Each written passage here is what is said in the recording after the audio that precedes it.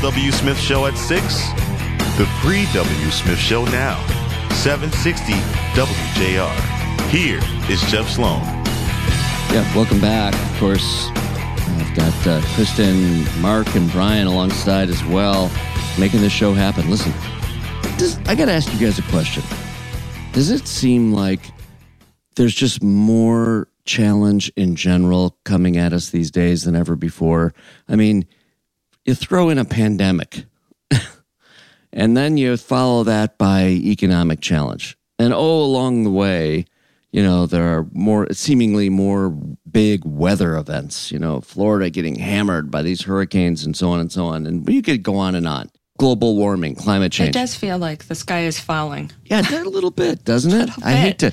Listen, I'm a really positive guy. You guys know that. And I know you to be the same way. What's going on? It's the big test.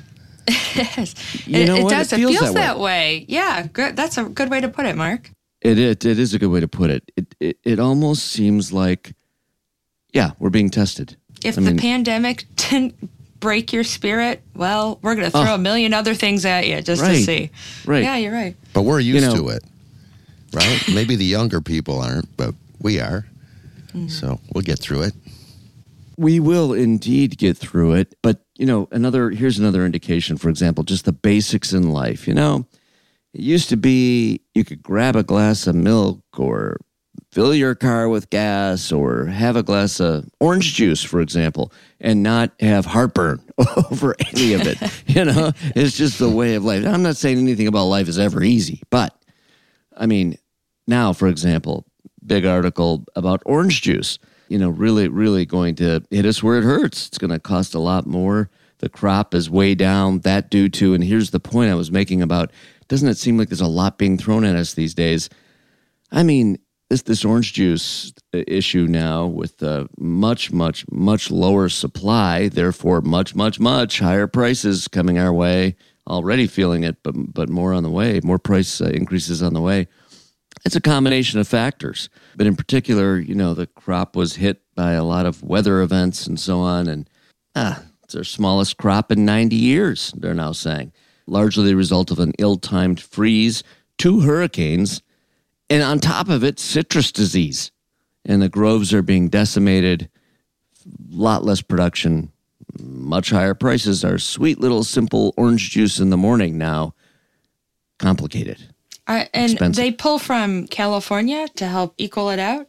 Is that what I read? Yeah, you're talking about supply, right? The supply. Yeah, where else do they source? However, California just is having floods. Right, now California having floods, right? That was the plan. Mm-hmm. But, wow, it just Who needs orange? I mean, at this point, just skip it. I guess you don't need orange juice anymore. No mimosas. No. I'm not sure I'm ready to go there. I need my orange juice. I don't know. It's always something. Always something. Indeed. I feel bad. Yeah. For Florida. And then on top of it, you know, we've been keeping up with what jobs are hot, what jobs are not, of course. We reported earlier on the show about layoffs happening right and left. Other challenges, you know, on the economic side of things include all these big changes. I know, Kristen, you found something about millennials now leading a new kind of phenomenon in the job market. Yeah, that's right. And also I have to give a shout out to the accountants from the last segment. Wow, they are really in demand. I should have gone to college and been an accountant. That's right. Apparently. Gen Z and millennials are back in the news, and they're leading the big quit. The big quit. The big First quit. It was the big resignation, then it was quiet quitting. Now it's the big quit. What's going on? Now it's the big quit. Yeah, they are making this year, it says 61% of workers are specifically Gen Z and millennials are considering leaving their jobs this year.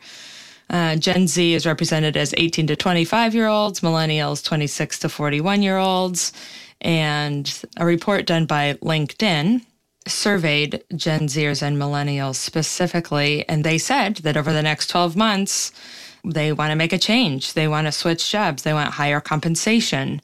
They want improved work-life balance. Now, mind you, these are 18 to 25-year-olds. They're barely out of college. And they're still idealistic. They still have low cost of living. Bushy-tailed, right. They want opportunities for career growth. Yeah. They want, flexible work arrangements. Now, millennials, 26 to 41, okay, some of those requests, some of those ideas, I can see. I can get that. But Gen Z, you just got out of college. You maybe have your first job. Well, like I said, I think the phenomenon at the Gen Z level is probably more understandable in that these kids are still idealistic.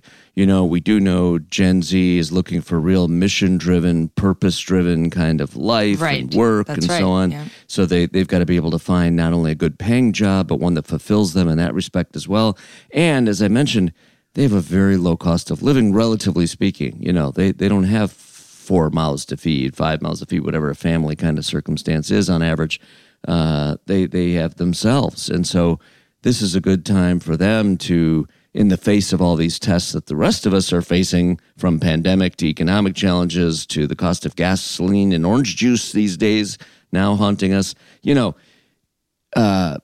really, they're much more flexible, much more adaptable. This is a good time if you're going to be, I don't want to call it irresponsible, but if you're going to be job hopping, job hopping and all the rest, this is probably, meaning in the Gen Z phase of your life equivalent. Yeah, absolutely. You're right. I mean, I remember when I was reading the article, I was rolling my eyes going, oh my gosh, this is ridiculous. But I also remember being that age and job hopping myself, trying to get that, find that sweet spot of, having a good salary with, being able to balance what I thought at that point was having some kind of work-life balance.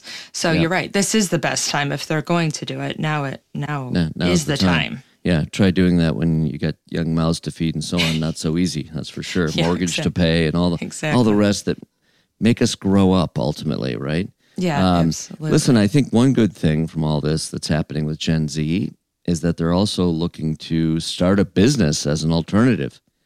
Younger generations are now most likely to aspire to be their own boss. 76% of Gen Z and millennials say that's a goal. That's amazing. Almost 8 out of 10. They aspire to own their own business. And that's a good thing, right? Small business drives everything. Well, and if they live in the state of Michigan, we talked about that this morning. It's a good place to start a business in the state of Michigan. Number 21 on the list of best places to start a business, right? All right. Well, I just find it really interesting, even with in the face of all these layoffs and all the rest, boy, doesn't seem to be scaring them. No. I'm just going to quit. Okay. Yep, the big quit. The big quit. All right. Well, thanks for bringing that to our attention. Again, lots of dynamic change going on in the labor markets these days. That is for sure. Lots of surprises, too. All right. Well, I know one thing we can always count on to delight and surprise us is the Paul W. Show coming up in the next hour.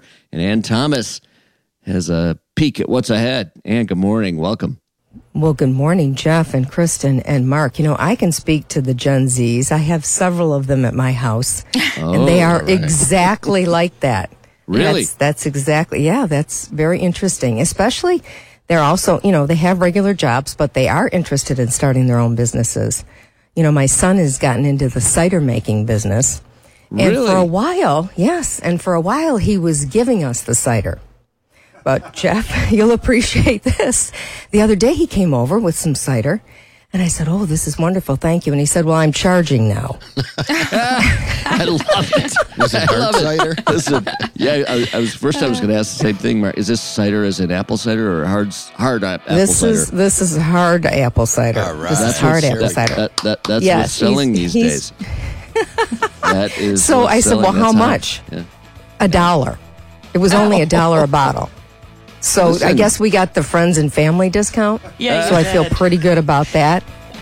And I made a little investment, Jeff. I was thinking about you, helping him start the business. I gave him a little more. I gave him $20 for the 2 bottles. Oh, that's great. And we got to ask, how was it?